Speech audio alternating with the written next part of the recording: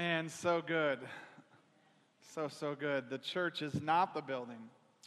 And you might be surprised because some of you may be in here and saying, someone invited me to church today, and you're here at church. And can I just tell you, the church is a group of people that meet together. And so when we come together, that's where the church is. And then when we leave this place, the church goes out. It's among the community. It's in different workplaces. It's all over. And this is us. This is who we are. This is who God's called us to be. We are His bride, known as the church. And there are various local expressions of the church all around.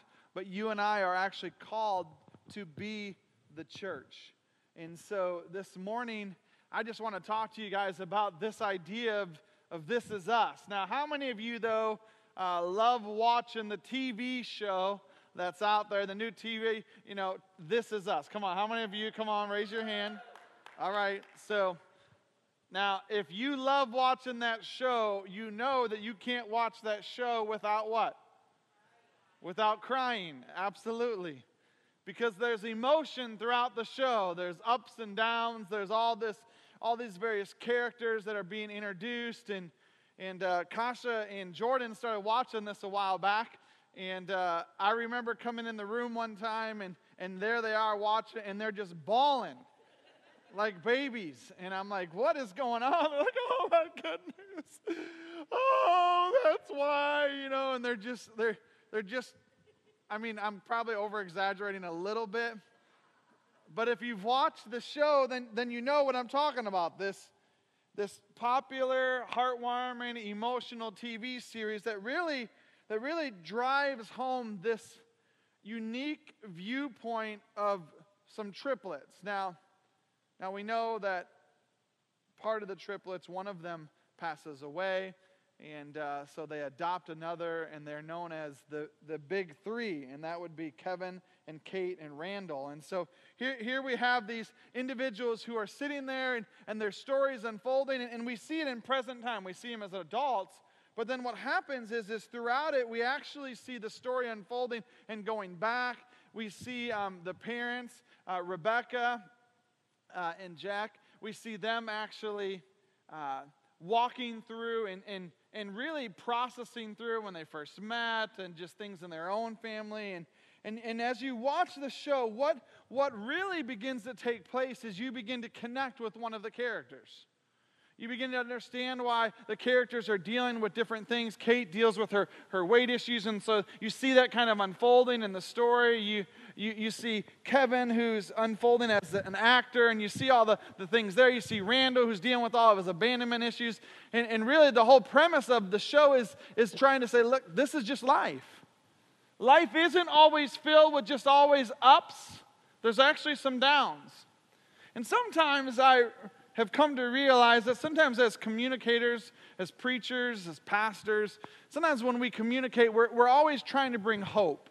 We're always trying to bring hope to the situation and bringing hope to people's lives. But here's something I've begun to realize through the years is that it isn't always just about hope in the midst of good times. It's also hope in the midst of bad times. Because sometimes there are struggles we go through. Sometimes there are moments where it doesn't feel like there's much peace. It doesn't feel like there's much justice. And we begin to think that life maybe isn't turning out the way that it should have been. I was reading an article the other day, and it was talking about how this person who was new in the faith began to walk away from their faith because all they were ever told was about the good things in the gospel and about the good things that God had for me and all the good things that would happen in life if I surrendered my life to Him. And this guy was writing, and he said this. He said, my life actually, since I became a Christian, has felt like it's become more of a mess. He said it feels like there's been more attacks. Now, by the end of it, he says that what he's come to realize is that it's been in those seasons of darkness and those seasons of the valleys that he said, I recognized that I wasn't walking through them alone, that God was with me in the midst of those. But in his mind, he had painted this picture because he looked at all the other people around him who were Christians, and all they ever talked about is the good things that ever happened.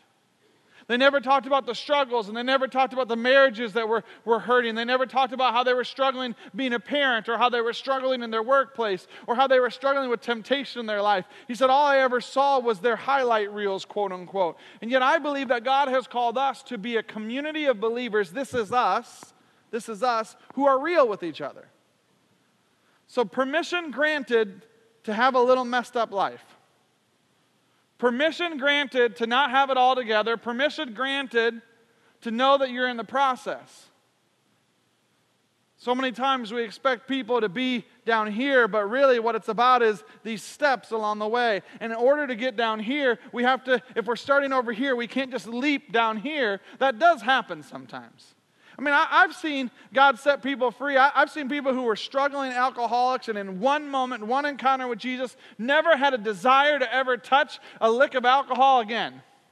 And then I've seen other people who had an encounter with God, and that encounter allowed them to take the next step and the next step. But yet, along the way, they still struggled. Along the way, they still had these desires. And along the way, and you sit there and you go, how can it be so different for this person and so different for this person?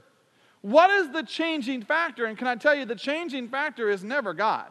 He is the same. He walks through those seasons with us. But sometimes in the middle of those seasons, as we're walking through them, what we have to realize is in our brokenness, it is a process of us being restored into the image of who Christ is. And when I think about the ups and downs that life has, I think about the joyful moments. I think about when my kids were born. I mean, for me, that was a joyful moment for us. I remember sitting there, and I remember Kasha being right there, and I remember as this moment is happening, I remember this unfolding in my mind. Oh my goodness, we are bringing new life into this world. Like this is happening right now.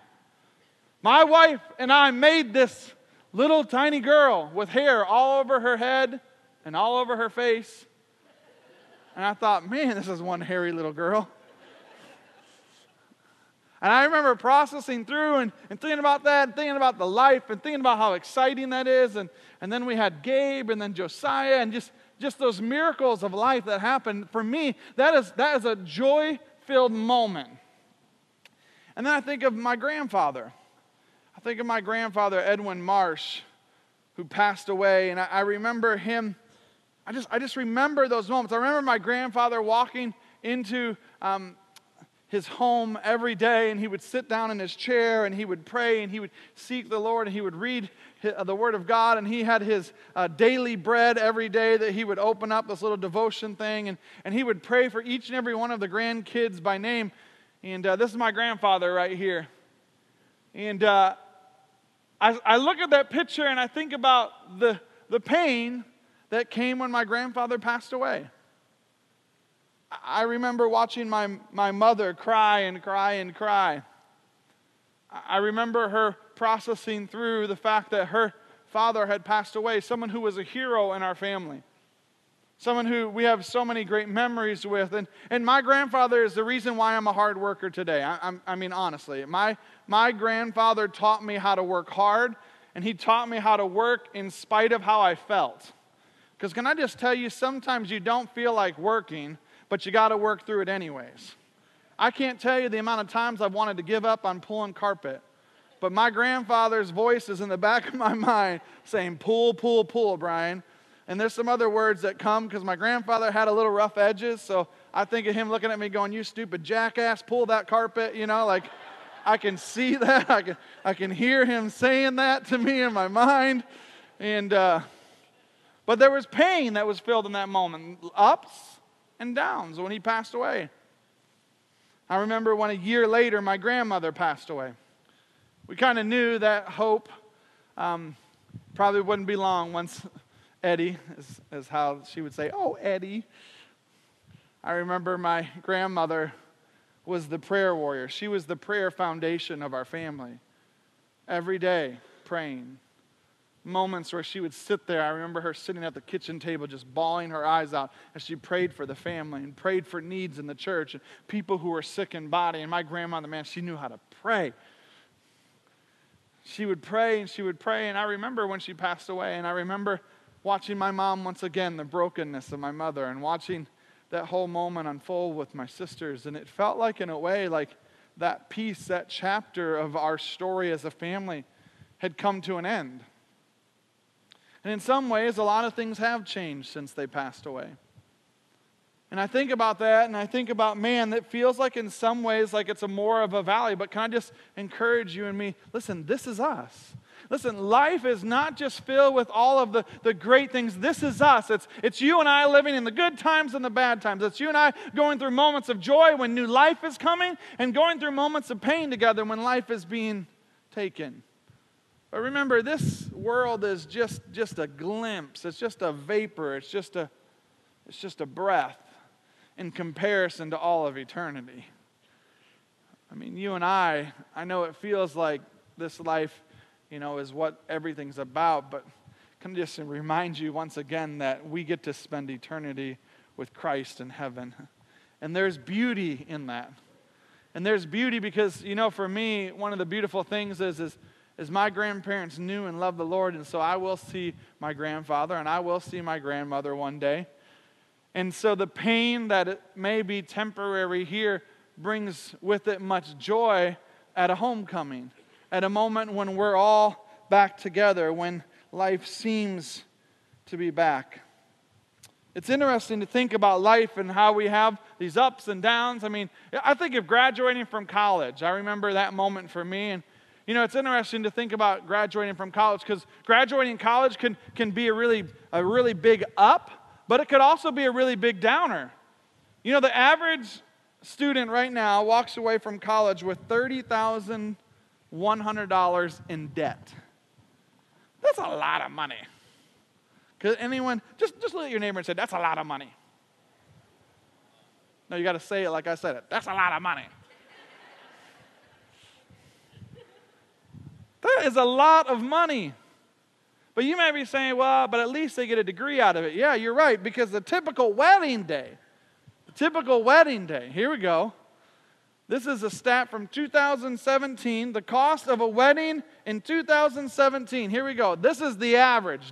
This isn't the high, this is the average. $25,764. And what do you get from one day, a wedding day? You get bliss the rest of your life. That's what it is. But can you believe that? $25,764? Does anyone else think that's crazy? Yeah. So we've told Jordan, listen. And I know things are changing, and the thing that I really hope that doesn't change is I hope it never becomes, like an even responsibility where because normally it's the bride's family who pays for most of the wedding. But it seems like things are shifting a little bit. And I thought I was going to get off easy because I got one girl and two boys, And some of these families that have all girls, I know you're hoping it actually shifts the other way. You're like, please do. But that one day can be filled with ups and can be filled with downs. Life is always filled with moments, and how you and I respond to those moments really determines the life that you and I live. Now, Jesus actually shares with you and I and encourages us in this manner. He says, listen, you can overcome because I've overcome. In John chapter 16, verse 33, he says this, I have said these things to you that in me, now that's the key, in me, you may have peace in the world. So listen, even in the midst of $25,764 weddings, you can have peace. But the only way you'll have peace is in Christ. Because in the world, you'll have tribulations. And when you get a $25,000 bill for a wedding, that's going to be a tribulation. But here we go. Take heart, for God has overcome the world. But the key in this passage is that it happens in me. In me. In Jesus. You see, Jesus won the victory over the system. He overcame the world so that you and I could have peace. Jesus, the strong man, came and destroyed Satan's kingdom. Jesus is the victor. He's the one who already won. He's the one who's overcome everything. He's the one that you and I can look to in the midst of our struggles, in the midst of our problems. And what Jesus wanted the disciples to remember, just like he wants us to remember, is the fact that you and I can rejoice in the victory that's already been provided. And that's why he says, take heart. Now, this idea of take heart, when you look really at that word, it comes from one Greek word here called theraso. And that one Greek word in other translations and other moments throughout the Scriptures actually is translated this, to be courageous and to cheer up. So take heart really means this, to be courageous and to cheer up. So when it says in this passage, when it says, but take heart, I have overcome the world, what Jesus is reminding us about is he's saying, but be courageous, but be cheered up, be excited, be passionate, because I've already overcome. I've already taken care of the things that you and I are encountering, because you and I can be courageous. We can cheer up, and that happens through that first part, which says, in me. See, life is a journey. The writer of Hebrews gives us a great word picture of this journey of life that we are called to. And I know many of us are familiar with this passage here in Hebrews chapter 12. He talks about it being a race, that really life is like a race. He says, therefore, since we are surrounded by so great a cloud of witnesses, so think about the race fans gathered around, they're cheering on. He says, let us also lay aside every weight and sin, which clings so closely. Now, it's interesting, the imagery that you and I are given there. It's this idea of a weight, this idea of something that is clinging to us, the sin that clings closely to us. See, it's not that it's far away. It's not that it's the problem with culture around us isn't the culture around us. It's the culture that's upon us. It's not because the world around us is getting worse that life seems to have so many ups and downs. It's because of the sin that so easily entangles that we hold close to. When we allow sin to run in our minds, when we allow it to just lay there dormant. The other day I was driving home, driving right down 223. In my mind, I just kind of let it go void. And all of a sudden my mind went to some places my mind should not go. And literally my mind is going there. And all of a sudden my spirit, like an alarm, ding, ding, ding, ding, ding, ding, ding, ding, says, Brian, what are you doing? And all of a sudden I'm like, whoa, what, wait, ah. And I'm like in my car, like, in the name of Jesus, I take my thoughts captive, I cast them aside. In the name of Jesus, I will not allow my mind, and I am just taking and battling out in the middle of my car. People are probably looking at me as I'm right in front of McDonald's, and I'm just, what? I'm just calling it out, because I'm like, listen, I am not going to allow sin to lay dormant in my life. I'm going to take captive every thought. I'm going to take captive those thoughts that come in. Come on, men, take captive your thoughts. It's not the problem of the world around you. It's the fact that you're not taking captive your thoughts. Take captive your thoughts. Ladies, take captive your thoughts. Listen, you don't need no 50 Shades of Grey to teach you how to enjoy life and all. Listen, you don't need all that garbage. Take your thoughts captive. You don't need no soap operas. And today's TV series are like soap operas, filled with garbage, filled with stuff throughout. Listen, don't let sin cling closely. He goes on to say, but let us run with endurance. Listen, we can all sprint. Listen, some of us right now, you're in a sprint. Can I tell you, remember, you got to endure. You're so on fire. It's like 2019. I'm ready. I'm reading my Bible. It's really hard in Hosea right now, but I'm in it. I'm praying for Psalms to come. I'm so excited. But you're like, I'm in it. And you're sprinting out of the gate. But can I just remind you, it is an endurance race that we're after. We're not just here for the sprint. It's not just I'm going to sprint the first 2 months of the year and then go live like the world the rest of the year. And then at the end of the year, oh my goodness, what did I do? And then we come back and we start sprinting. No, it's an endurance race that's been set before us. And then I love this because the writer here in Hebrews goes on to say this, and it's once again that key, looking to Jesus.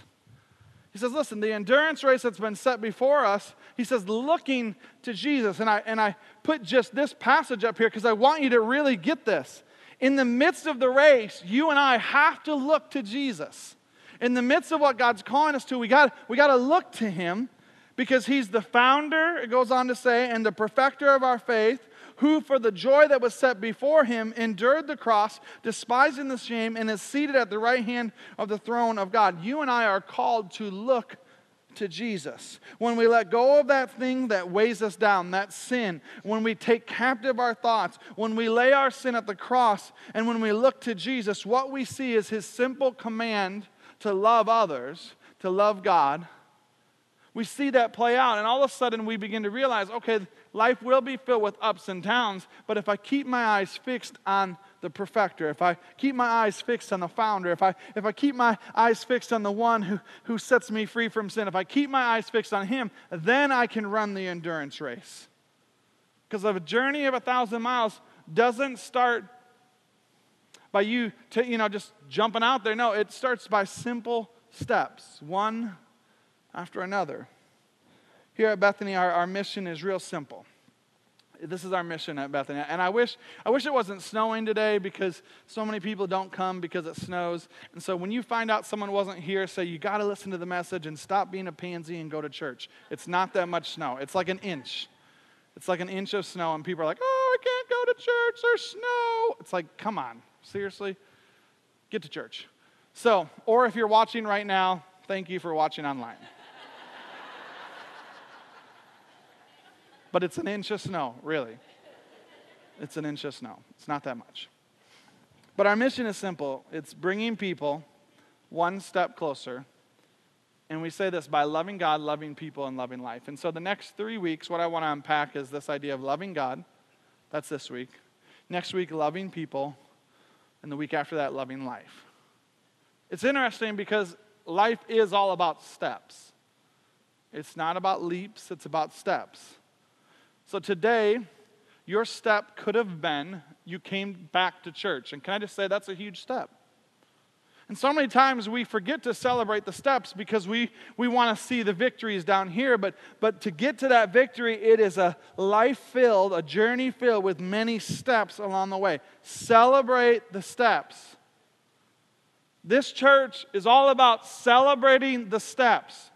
This church is over 75 years old. It would not be 75 years old if people along the way had not celebrated the steps. We have to celebrate the steps that people are taking. And so listen, when you take a step forward, we celebrate with you. So let the pressure come off that you think you got to be like everyone else sitting in this room. Let that go. Because most of the people sitting in this room don't have it all together either. And one of them standing on the stage. I don't have it all together. But you know what I'm doing? I'm taking steps. And every day I'm taking steps. And every day I'm recognizing what God's doing in my life. And every day I'm saying, okay, Brian, you got to die to that flesh. You got to die to that sinful nature. Come on, there's junk out there that's coming at us all the time. There's always shortcut ways that we think. But the Lord is calling us to something greater. The Lord is calling us to love. So how do we love God? How do we love people? And how do we love life? Well, Jesus is the key. We've seen that throughout these passages of Scripture we've already looked at. If we're going to run the race, we got to look to Jesus. If we're trying to get rid of sin, we got to look to Jesus. It's found in Jesus. So Jesus is the key. The only way that you can love is if you've experienced the love of the Father. But definition of love, Webster would say this. The Webster would say it's a strong affection for another. It's to hold dear or to thrive in. Can I challenge you with this thought today that you and I thrive when we love God and when we love people and when we love life? When you and I are loving God and when you and I are loving people and when we're loving life, we thrive. Like there's victory. Like we sense it. We feel it. We're like, man, I'm thriving. Life is going good right now. The minute we stop loving God, the minute we stop loving others, the minute we stop loving life, we begin to just fall into a pattern of despair. We begin to fall into patterns where we don't feel like we're winning, where we don't feel like we're thriving. We go, man, I'm losing in life. But I've never met somebody who was loving God, who was loving people and loving life that said, oh man, life is just not good. Oh, it's just horrible. What happens is we stop loving, and when we stop loving, we stop thriving. John writes it this way in 1 John chapter 4. He begins to talk about this idea of love, and I'm going to read to you from the Message translation, 1 John 4, 7 through 16. And in the Message translation, it writes this. It says, "My beloved friends, let us continue to love each other, since love comes from God." So we're reminded about where love comes from. He says, "Everyone who loves is born of God and experiences a relationship with God. The person who refuses to love doesn't know the first thing about God, because God is love." So you can't know Him if you don't love. Now pause there for a minute. Did you catch that? You can't love others if you don't know Him. That also is saying that if you love Him, you should be loving others. If you love God, you've experienced His love, then loving others will come from you loving God, from you experiencing the love of God. It goes on to say, this is how God showed us His love. That God sent His only Son into the world so we might live through Him. This is the kind of love we're talking about. Not that we once upon a time loved God, but that He loved us and sent His Son as a sacrifice to clear away our sin and the damage that we've done to our relationship with God. So God is all about clearing up the things in your life and in my life that have tried to keep us from Him by experiencing His love. So then he goes on to say, so my dear, dear friends, if God loved us like this, we certainly ought to love each other. For no one has seen God ever, he says, but if we love one another, God dwells deeply within us. It's His love that becomes complete in us. It's perfect love. This is how we know that we're living steadily and deeply in Him and He in us. He has given us life from His life, from His very own Spirit. And then it goes on to say, and also we've seen for ourselves and continue to state openly that the Father sent His Son as a Savior to the world. And everyone who confesses that Jesus is God's Son participates continuously in an intimate relationship with God. We know it so well. We've embraced it, heart and soul, this love that comes from God. See, you and I are challenged to think differently about love. We're challenged differently to think about how we love God, how we love others, and how we love life. But this is us. This is us. People who are just on a journey trying to figure it out, right? Come on, no one's got it all together. We're on a journey. Look at your neighbor and say, I don't have it together.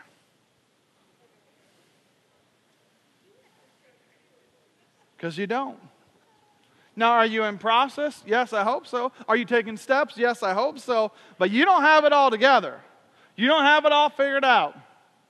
Some of the kids just heard from their parents that they don't have it all together. Like, tonight, they're going to use that against you, Mom and Dad. And can I just tell you, when you're wrong, Mom and Dad, admit it. Just say, you know what, I was wrong. I can't tell you the amount of times that Kasha and I have looked at our kids and said, man, I'm sorry, I acted in anger in that moment. I shouldn't have responded that way. Now, that doesn't excuse the way that you are behaving, young man.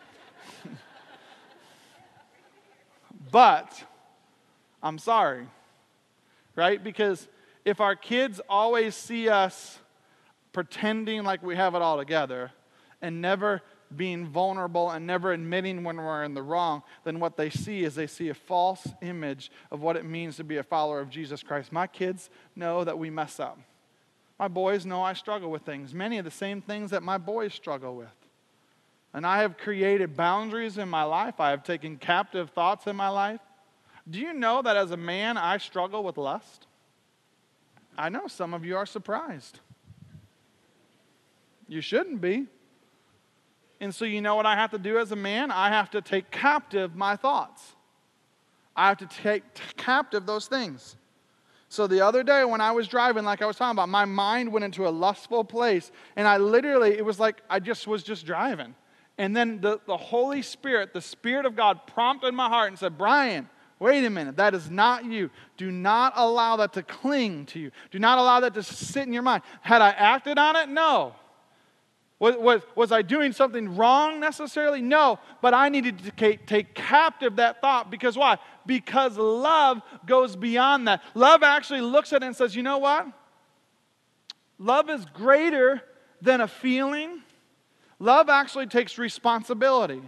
Love takes responsibility, and so you and I are called to love God, you and I are called to love others, you and I are called to love life, and if we are called to love, then we have to be responsible for that. And so what we have to do in our lives is we have to take captive that. Listen, it may not be a lustful thought, maybe it's a depressive thought that you've been struggling with, and it's like a thought of I'm not good enough, or I never measure up enough. And can I just tell you, take that thought captive and say, listen, that is not from the Lord, because He says that I am fearfully and wonderfully made. He says that I'm His son, His daughter. So you take captive that thought and you say, that is not of the Lord.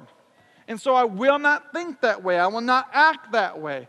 So many times we just allow our mind to just sit there in these moments. We need to take captive. Because love is greater than any feeling. It goes beyond any feeling. Love actually requires responsibility. This is us. This is you. This is me. And all throughout the Scriptures, we see individuals who had to take responsibility for the love that they not only experienced, but the love that they gave to others. Think about Adam and Eve in the garden. I mean, every day they're walking, they're talking with the Lord. Every day they're experiencing the goodness and fullness of God. Every day they're having everything that they ever need, and yet in the midst of all of it, they still find themselves in a moment of sin. Of anyone who should have won, of anyone who should have had it all together, I mean, everything they needed was provided for them. Daily they met with the Lord. Daily they literally walked with the Lord. Daily every need was being taken care of, and yet still sin crept in.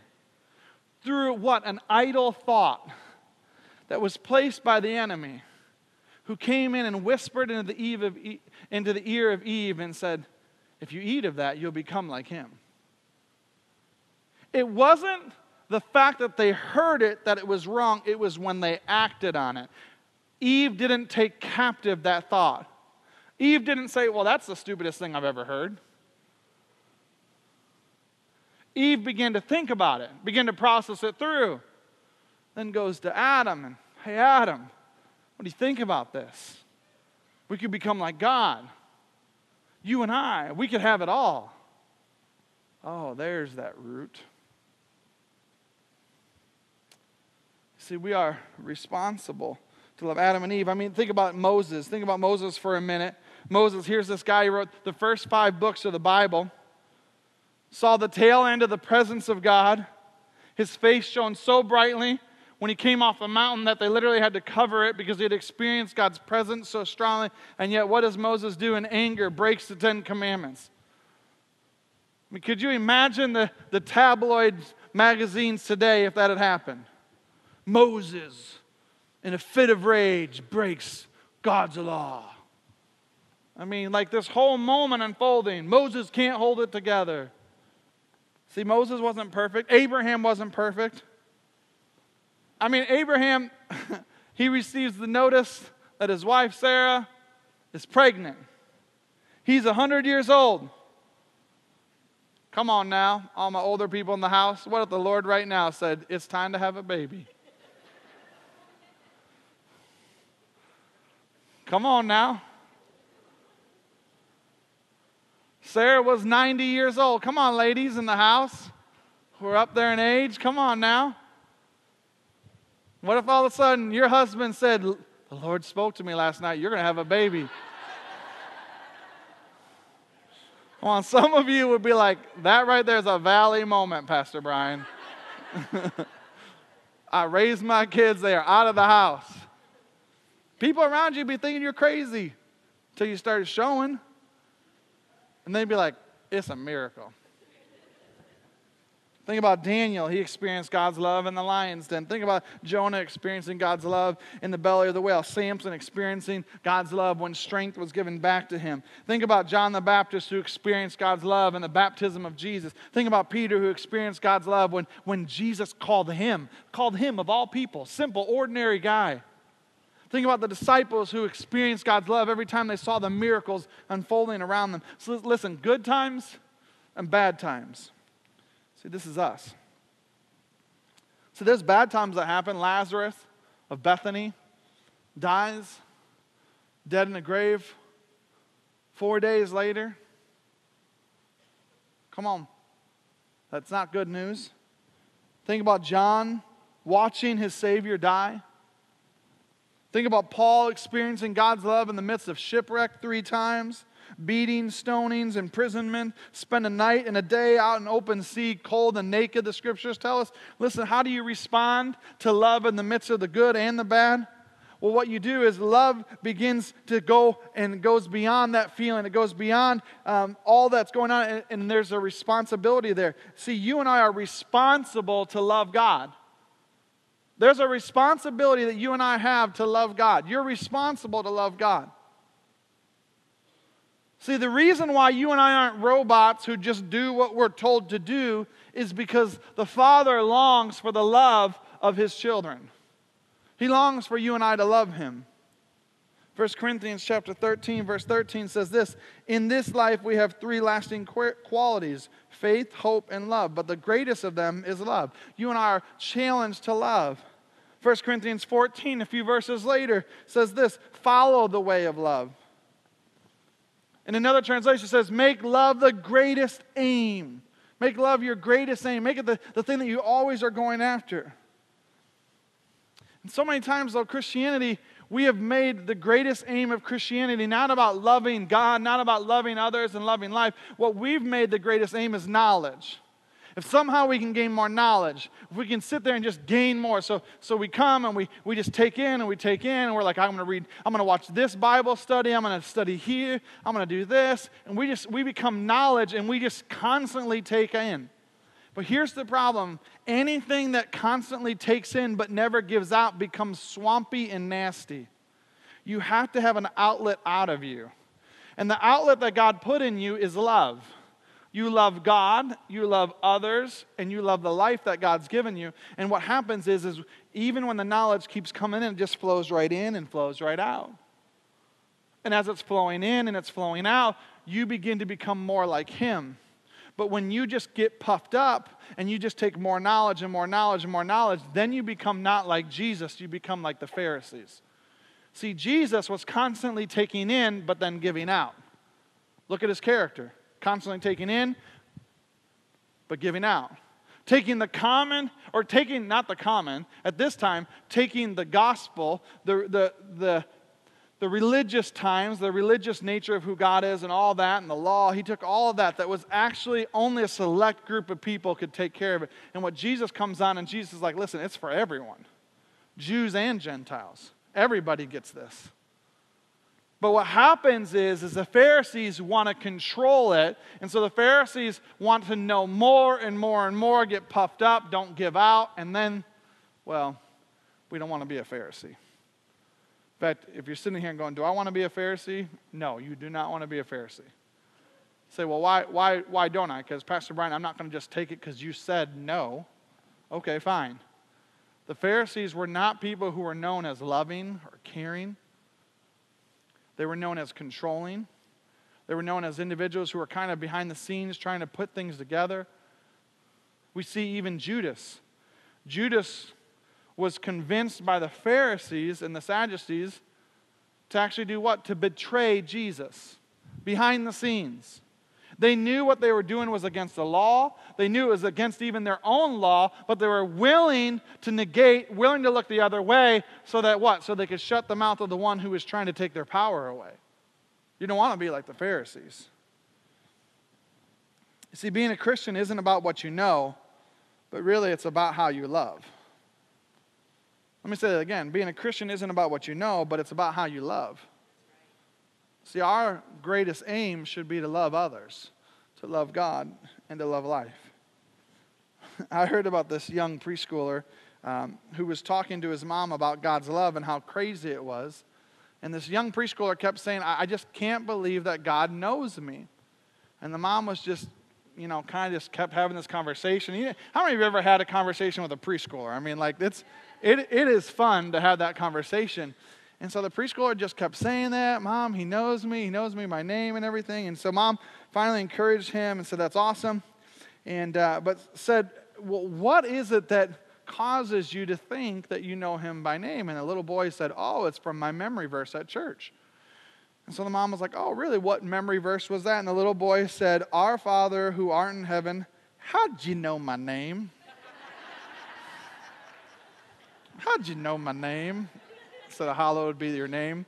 How'd you know my name? Listen, God knows your name. He knows everything about you. He has everything lined up for you and I. And you and I are known. We are known and loved by God. We belong to Him. Galatians talks about it. It says, those who belong to Christ Jesus have crucified the flesh with its passions and its desires. If we live by the Spirit, then let us also keep in step with the Spirit. Listen, since 1943 here at Bethany Assembly, this local expression of the church, people have been loving God and taking steps in the Spirit. Listen, this is us.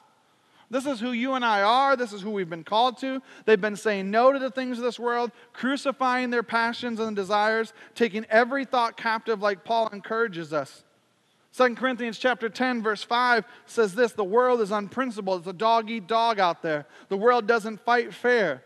But we don't live or fight our battles that way, never have and never will. The tools of our trade aren't for marketing or manipulation, but they are for demolishing that entirely massively corrupt culture. We use our powerful God tools for smashing warped philosophies, tearing down barriers erected against the truth of God, fitting every loose thought and emotion and impulse into the structure of life shaped by Christ. Our tools are ready at hand for the clearing the ground of every obstruction and building the lives of obedience into maturity. Listen, in order for you and I to love God, we've got to clear some things up. See, today, my challenge to you is to love God. But for some of us, we've got to clear some obstructions. We've got to clear some way in order to be able to love Him. And sometimes, in order to love others and to love God, we've got to receive His love. 1 Corinthians chapter 13 talks about this love. It says love never gives up. Love cares more for others than for self. Love doesn't want what it doesn't have. Love doesn't strut. It doesn't have a swelled head. It doesn't force itself on others. It isn't always me first. It doesn't fly off the handle. It doesn't keep score of the sins of others. Doesn't revel when others grovel. It takes pleasure in the flowering of truth, and it puts up with anything. Trust God always. Always looks back for the best. Never looks back, but keeps going to the end. Think about that kind of love. That's the kind of love that God has for you and I. So what do we do? What do we do to love God? Well, throughout this whole message, hopefully you've seen one thing. We look to Jesus. When we look to Jesus, we stay close to Him. There's 3 simple ways for you to stay close to Him. And here they are. Talk to God. Talk to God. Just talk to Him. Just have a conversation with Him. For many of us, that first conversation is just simply sitting down and saying, God, here I am. I'm a little messed up. I'm a little broken, but I need you. And you just begin to talk to Him and say, God, this is the next step I feel like I have in my life. Would you help me in that? And God begins to help you. You meditate on His Word. Spend time reading God's Word. I know it's Hosea right now. I know it's tough. But Psalms is a-coming. But just meditate. Meditate on God's Word. God, what are you trying to speak to me here? And then here's the third one is stay connected to His family. See, you need the people who are in this room. I know sometimes you think you don't need anyone because your mama or your daddy taught you you don't need nobody, no one else needs to help you, but that is the whole reason the church exists, the bride of Christ, is so that we would bear one another's burdens, so that we would come alongside of each other and walk through life together. You and I are actually better together. Listen, this is us. This is us, you and I. are better together. This is us. In the next gathering today, there's 5 people who are going to be going public for Jesus in water baptism. But I do wonder today, and we always are prepared every week, I wonder if maybe someone today, you're sitting here in this room and you haven't taken that next step of water baptism. And what water baptism is it's a public expression of an inward commitment. It's you publicly saying to everyone around you, listen, I'm going to live for Jesus. I want everyone around me to know. And if you have not been baptized yet, can I just encourage you, that's a great next step. Take it. Take that step. And today, if you're like, you know what, I think today's my day. I want to do it. We have all the things you'd need, everything. I mean, change of clothes. We have everything you need to be baptized today. Everything. And so I sit here and I wonder, man, are you here today? And you're like, man, you know what, Pastor Brian, it would be great for me to take that step today. Then just encourage you, take that step. Take the step. Maybe today your first step isn't baptism. Maybe that's not the next one. Maybe for you, the first step would be just surrendering to Christ. Just saying, Jesus, would you be Lord of my life? Would you forgive me my sin? Would you change me? And you'd receive that free gift he has for you. That's the beauty of the gospel is it's simple. It's not some complicated thing. In order to love God, you have to receive his love. And I say this all the time, and it is so true, that God is crazy, madly in love with you. There's nothing you've done, there's no place you've gone that would keep God from loving you. And listen, I know some of us maybe have had some dark pasts, but God still loves us. He still says, no, you're my kid. You're my son, you're my daughter. I still have a plan, I still have a purpose. Even if it's later in life, he still has a plan and purpose, and he's reaching out to you and he's saying, listen, will you take that next step? So today I'm just going to ask you just to bow your heads and close your eyes across this room. Our mission is simple. We're bringing people one step closer. Our mission is simple, that today we want to encourage you to take a step. Just one simple step. What's the next step? Maybe for you today, it would be loving God by just talking to him this week. Maybe that's your next step. Maybe it would be by showing your love for God by just meditating on his word, reading his word. Maybe for you it would just be a simple step of surrender. God is reaching out to you today. He's crazy, madly in love with you. I know that many in this room today have surrendered their life to Christ. But I wonder if maybe today you're here and you would say, you know what, I haven't taken that step yet. Maybe you haven't taken that step of surrendering to him and saying, Jesus, be Lord of my life, forgive me of my sin, change me. I know how to pray a real simple prayer and would love to walk you through a journey and the next step. And today you would say, you know what, that's me, Pastor Brian. I find myself far from God and I want to come closer to him. I want to take that next step. Maybe today you'd even say, you know what, Pastor Brian, I remember that moment when I surrendered my life to Christ, but man, I've kind of fallen away. I've allowed other things to come in and cling to my life. That sin, that weight has really clung onto my life, and it feels like I don't have hope right now. Man, I need that hope. Man, this is a prayer for you as well. So if today, if you'd say, you know, Pastor Brian, that's me. I need to surrender my life to Christ for the first time, or maybe it's you need to recommit your life to Christ this morning. Would you just real quickly, with heads bowed and eyes closed, would you just real quickly just raise your hand and say, Pastor Brian, that's me. Come on, I need to take that step. I see that hand back there. Come on, you just say, I need to take that step today. I need to take that step. God is reaching out to you and he's saying, would you take that step with me today? I see that hand up there.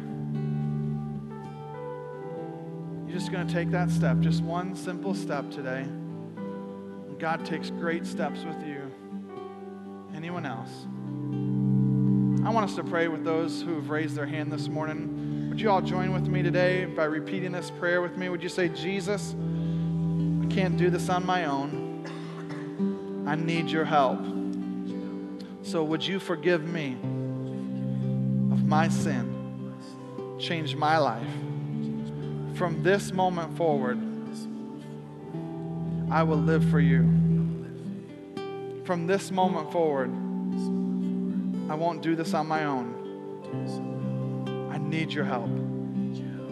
I receive you into my life to live differently from this moment forward. In Jesus' name, amen. You know, the beauty of that moment right there is just like the song we're getting ready to sing, is that chains have fallen off. Chains of sin, chains of garbage. When you surrender to Christ, that just begins to fall off. I'm going to encourage you to stand to your feet this morning.